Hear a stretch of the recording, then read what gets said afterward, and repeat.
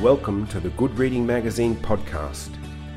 Good Reading Magazine is a monthly publication dedicated to books and reading and aims to help readers discover their next favourite book. You can find out more about the books discussed on today's podcast at goodreadingmagazine.com.au.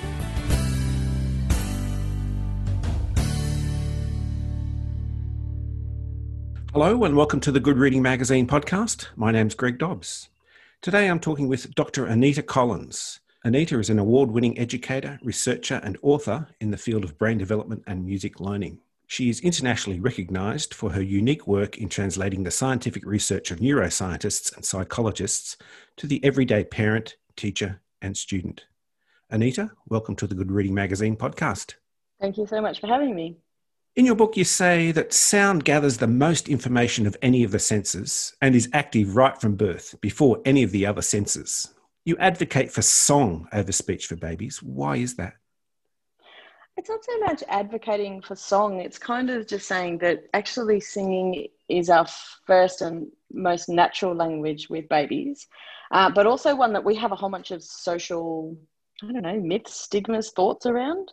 And I think part of it is just saying, actually, this is why song seems so comfortable for us and why we want to sing with our babies and to our babies as well. But it's actually something that we should be aware of is very deep within us from an evolutionary point of view, rather than being something that's something we should do. It's something, if we feel we want to do, then it's perfectly okay. So song is the first start. And even the way we speak with our babies most of the time, it's a thing called motherese or parentese, which is that beautiful emotionally filled speech. And in a way, a baby hears that as song rather than speech to start with. So it's just trying to help everyone understand the nuances in sound for a baby, what they're experiencing, but also how they're processing it. I found it quite interesting when you used the phrase, "You are your baby's favourite rock star." What do you mean by that? It just is it's a very emotive way of saying your baby loves your voice the most.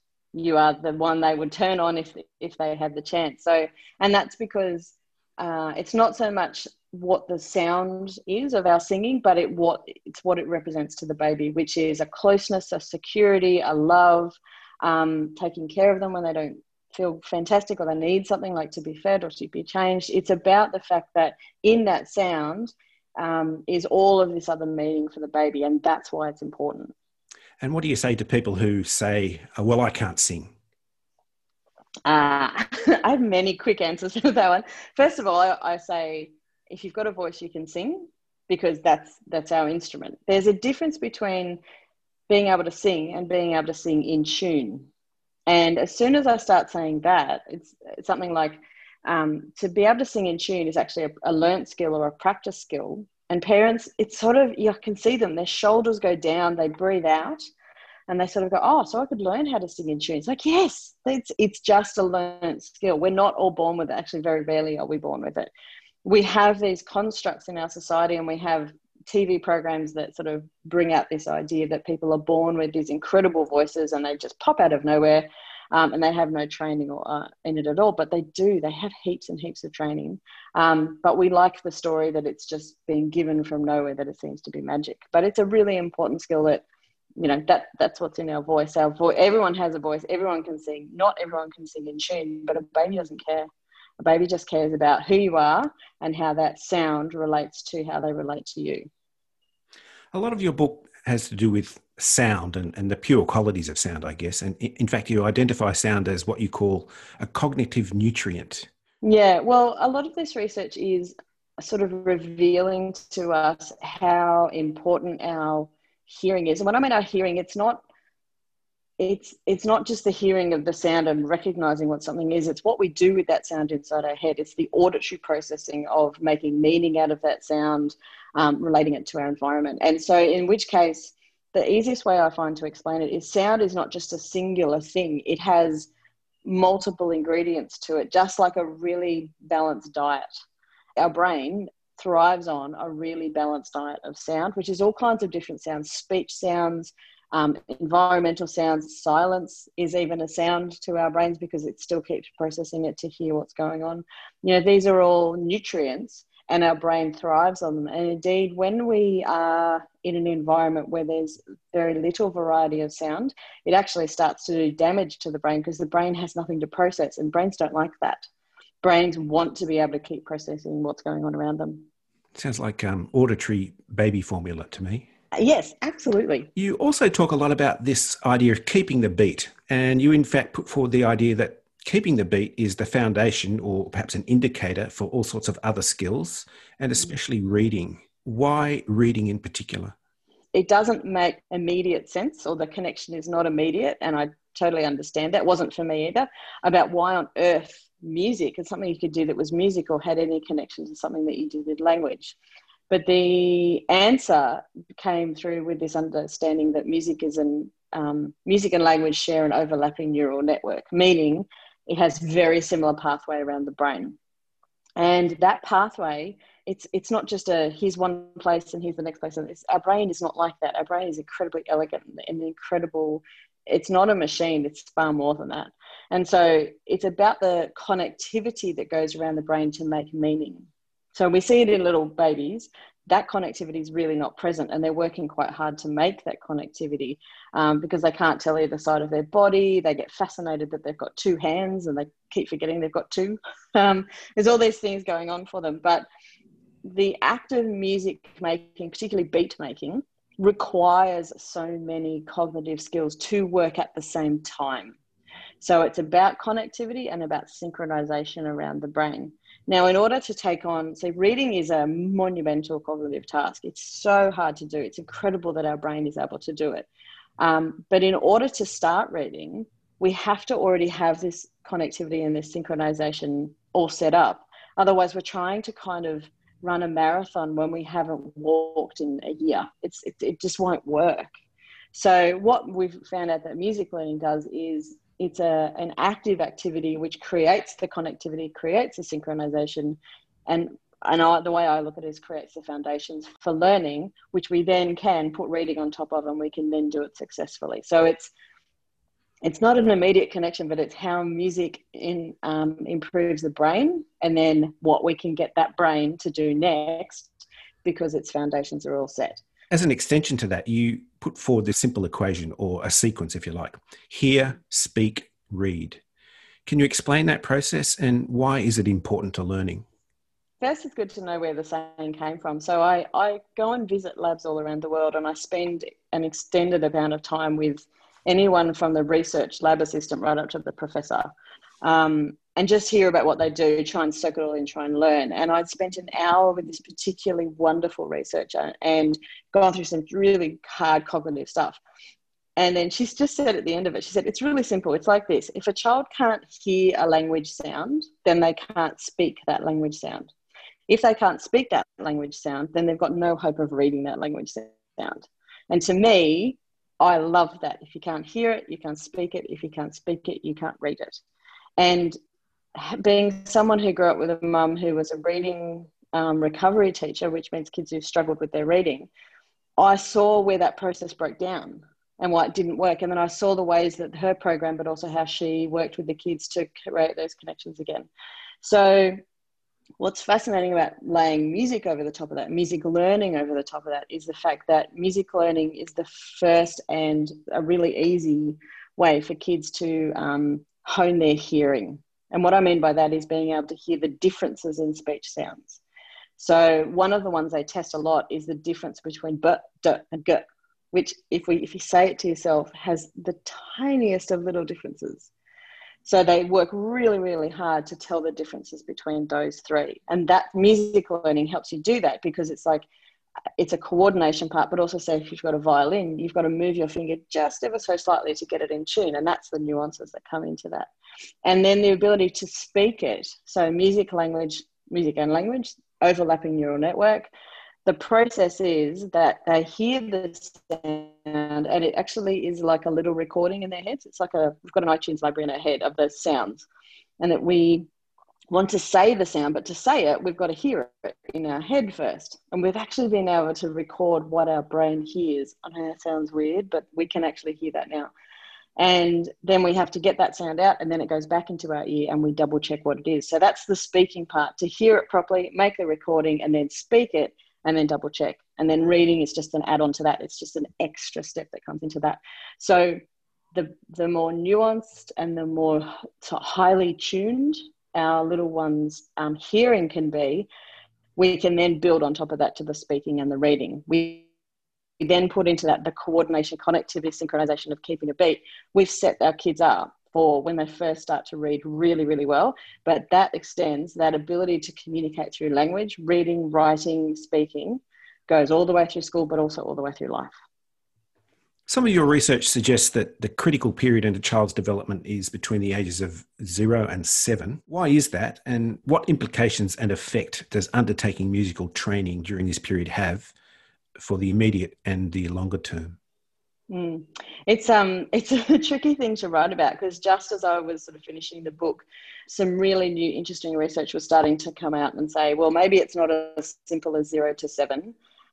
Maybe we have more changes through there. So this is very typical of the field of research, is they come across an idea, or not come across, they find an idea, propose it, test it, and then they find out that it's more complicated than they thought, which is everything we're finding out about brain development. It's always more complicated than you think, and there's never a simple answer, which is kind of a good thing too.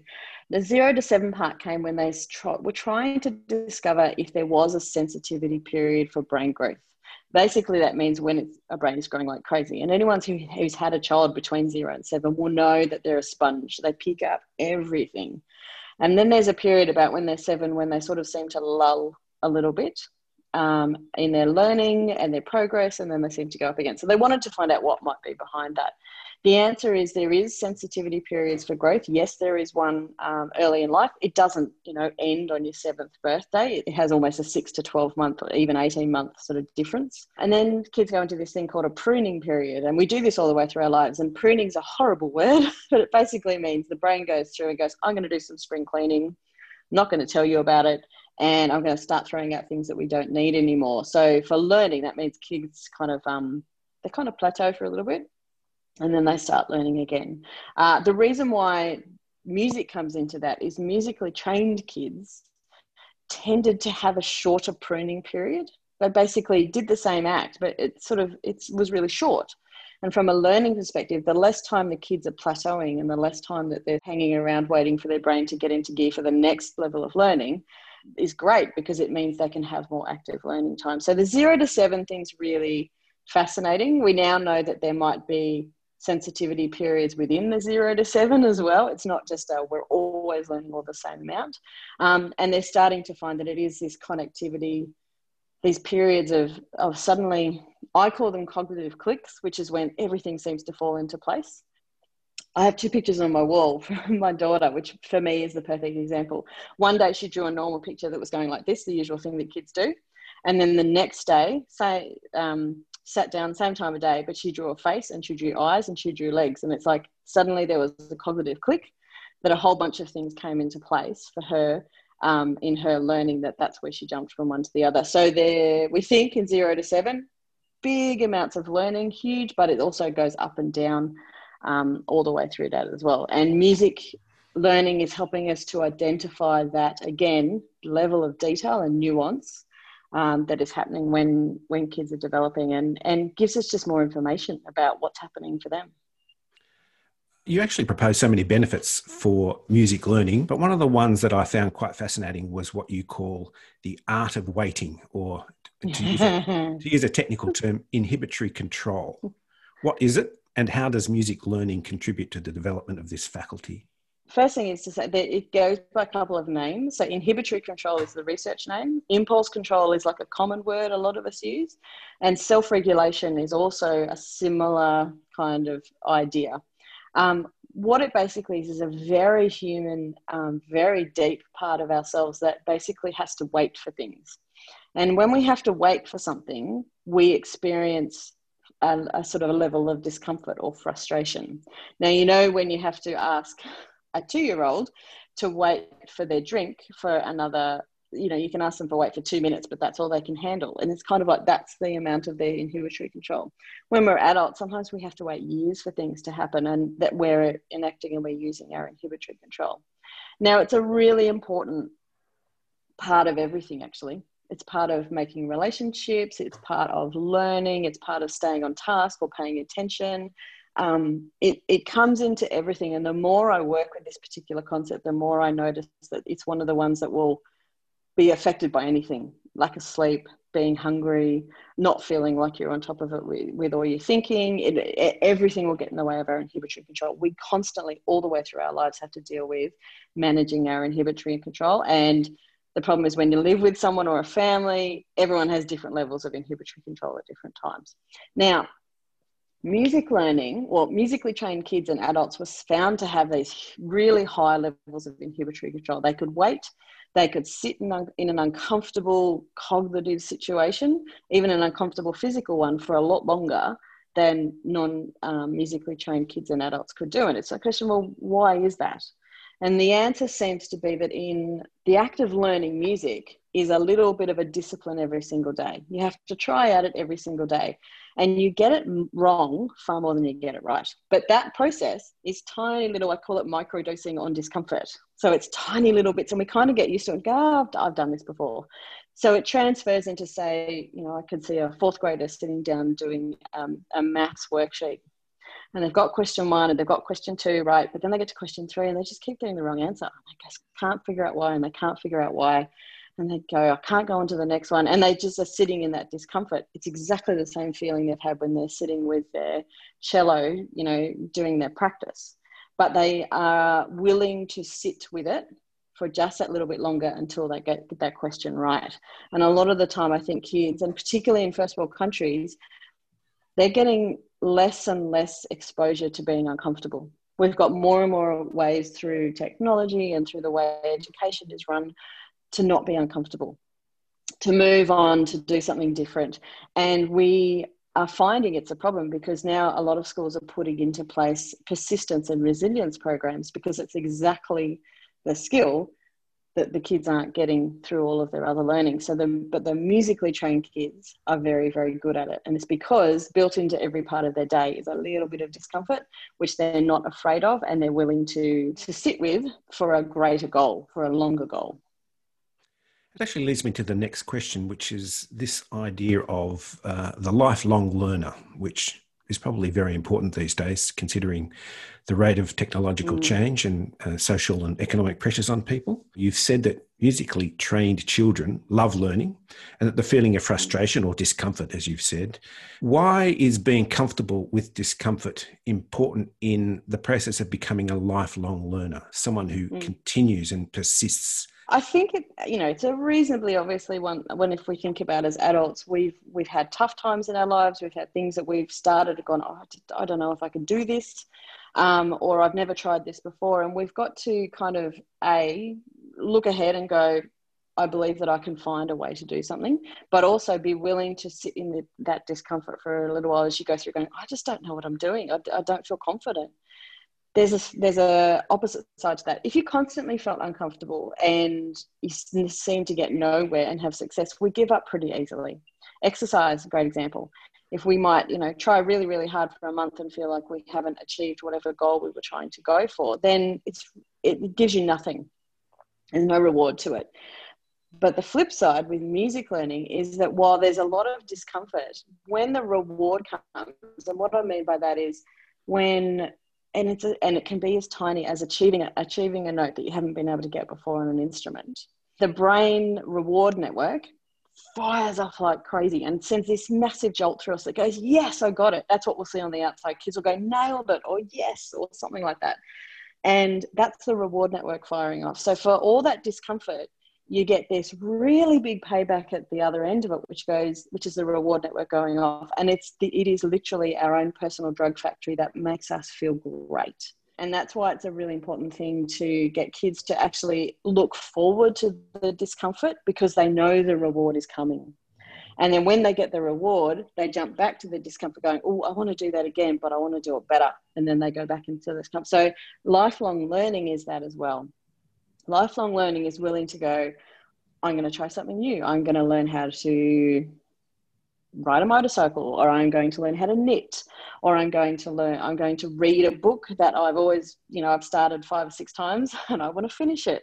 There's a level of discomfort in that, but the reward is also present as well. And if we are really comfortable as human beings with that back and forth, with that discomfort reward, then we're willing to take on new things, and we're continually willing to work our brains. And we now know that not just for brain health, but for physical health as well, we need to keep our brains active, but also not just doing the same thing again. We need to try new things, and we need to live in that discomfort and reward cycle. Dr. Anita Collins, thanks for joining me on the Good Reading Magazine podcast. Thank you very much for having me. I've been talking to Dr. Anita Collins about her new book, The Music Advantage. It's published by Allen & Unwin and is available at goodreadingmagazine.com.au and all good bookstores. My name's Greg Dobbs, and thanks for listening.